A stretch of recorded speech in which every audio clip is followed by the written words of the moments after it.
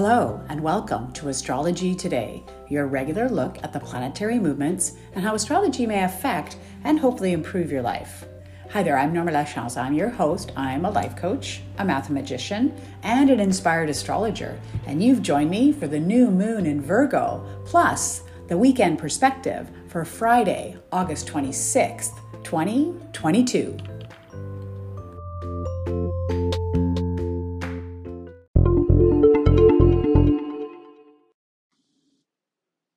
Welcome to the podcast and welcome to Friday. Yes, here we are. Now we're going to talk all about the new moon, which is actually occurring tomorrow, but I wanted to, really late Friday night, so after midnight. So I wanted to talk about that so you can really capture that new moon energy. And then, of course, after that, we'll talk about the weekend perspective. So yeah, let's just jump right in and talk about this new moon in Virgo. So remind yourself, a new moon is when the sun and the moon are in conjunction at the same spot, same longitudinal degree at 4 degrees of Virgo. That's what's happening this month. And so that really gives us the flavor of the new moon. And remember that the moon represents our needs, where we find comfort, our emotions, and the sun is really what we're striving towards, our goals, our life force, what's really pulling us forward in our lives. And so the lunar return, or the new moon, is really this lovely time when our needs and our wants are aligned. And that's why I think it's just such a great time to have a little check-in, see where you're at, perhaps look at where it is in your chart to see what part of your life it's activating. And we're going to talk about that a little bit later. All right, so those are the details. It's happening at 1:16 a.m. Pacific Daylight Time. So, check your clocks and check your time zones for that. So here, when it's all in Virgo, here Virgo is mutable earth. So mutable meaning flexible, adaptable, that chameleon-like ability to, like I said, get your needs and wants met. Thing about Virgo is it's very much about service, about being of service to yourself and to others. So looking at your goals and your needs from that perspective. Virgos are very able to, they tend to be quite perfectionistic. They're very concerned about health. And so these may be things that you may want to look at this month with the new moon in Virgo. And this great ability to discern and to parse out and to, separate the wheat from the chaff, as it were, to really figure out what's important to you. Have a look at with that clear-mindedness, what are your needs, what are your goals, and what can I do to align them. Now, added to this, in this particular new moon, the moon and the sun are actually square Mars at exactly 4 degrees. And so that's going to be captured in this new moon energy. And so square Mars could really mean, a time of action, of actually defending and putting yourself out there. Mars is the god of war. And so there may be this inner urge to really put things into action.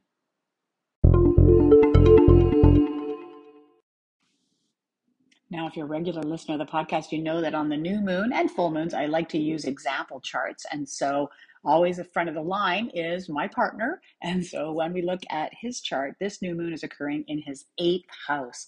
8th house, yes, the topic of taboos, all those, I call it the sex, drugs, and rock and roll house. It's really the unconscious part. It's the house of change, the house of, all those kind of things that are lurking around under the surface. So it could be that, definitely the psychological house. So, but it's also the house of, in a more pragmatic way, of shared resources or shared values. So this could be around debt or inheritance. So that might be an issue that may be coming up for him. I will note that specifically in his chart, this new moon is happening exactly opposite his Saturn, which is in the 2nd house. And so this could bring in an element of reality to him, some realistic look at his needs and wants and how he's getting those made in terms of his assets, in terms of perhaps his shared values. And there may be an authority figure here, when things are in opposition, it may feel like, there's an authority figure, especially with Saturn, coming from the outside and really affecting him. Okay, the other example I have is one of our listeners, Jazz. She did email me. Thanks for that, Jazz. And the new moon is actually happening in her 2nd house, directly opposite my partner. And so 2nd house is all around income, money, assets, your values. So here, this is an opportunity for you to look at your needs and your wants in terms of Am I, pragmatic? Am I getting the salary that I need to really get my needs and wants met? Maybe that's the focus for the month. Or it could have to do with your values, my value system. Is that really supporting my needs and my wants in this particular month?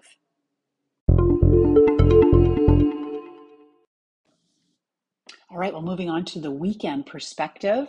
Here, let's first of all talk about the moon. Of course, it's today's Friday. It's going to move quickly into Virgo as it gets ready for that new moon overnight, and it'll be there until Monday. And so, again, these feelings, this detailed, perhaps perfectionistic emotions may be coming forward over the weekend while the moon is in Virgo.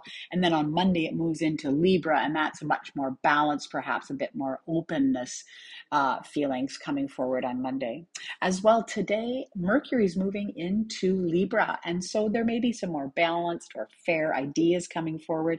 Some communication may be a bit more logical, open, rational. These are all things we can expect from some ideas, communication, maybe some writing that you're doing. That will all be true while Mercury is in Libra, and it's going to be there for a while, all the way up until the 22nd of September. So you got a bit of time while Mercury is in Libra. So moving on then on Sunday, we're going to have this big, beautiful Earth grand trine between Moon, Pluto, and Uranus, giving it a very strong structural foundation. And that may be a leaping off point for some surprising, maybe some unexpected emotions that are expressing some power or some change. And so those are quite powerful, having Pluto and Uranus in contact, giving it a very powerful sense of those emotions linking in the moon there. And then finally on Monday, we have this Thor's hammer, or the finger of the world. It's called lots of different things. It's a very solid, kind of tense triangle with the focal planet of Mercury.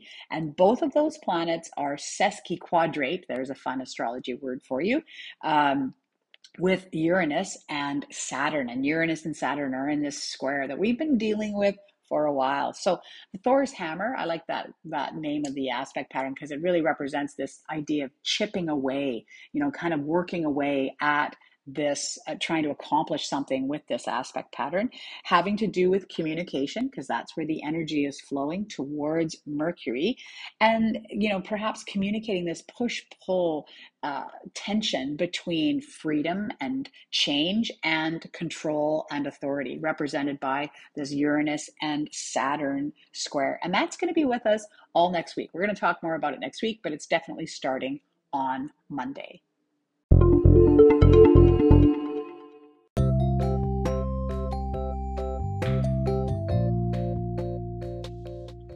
All right, that's it. That's all for the podcast for this week. I appreciate your patience this week as I travel, and the audio may not be the most pristine. I am back at my office next week. So if you have any comments for me, questions, things you want to be included in the podcast, please send me an email. Best way to get a hold of me is astrologydiva, that's DVA, @gmail.com. All right, I hope you have a fantastic day, and I look forward to speaking to you again very soon.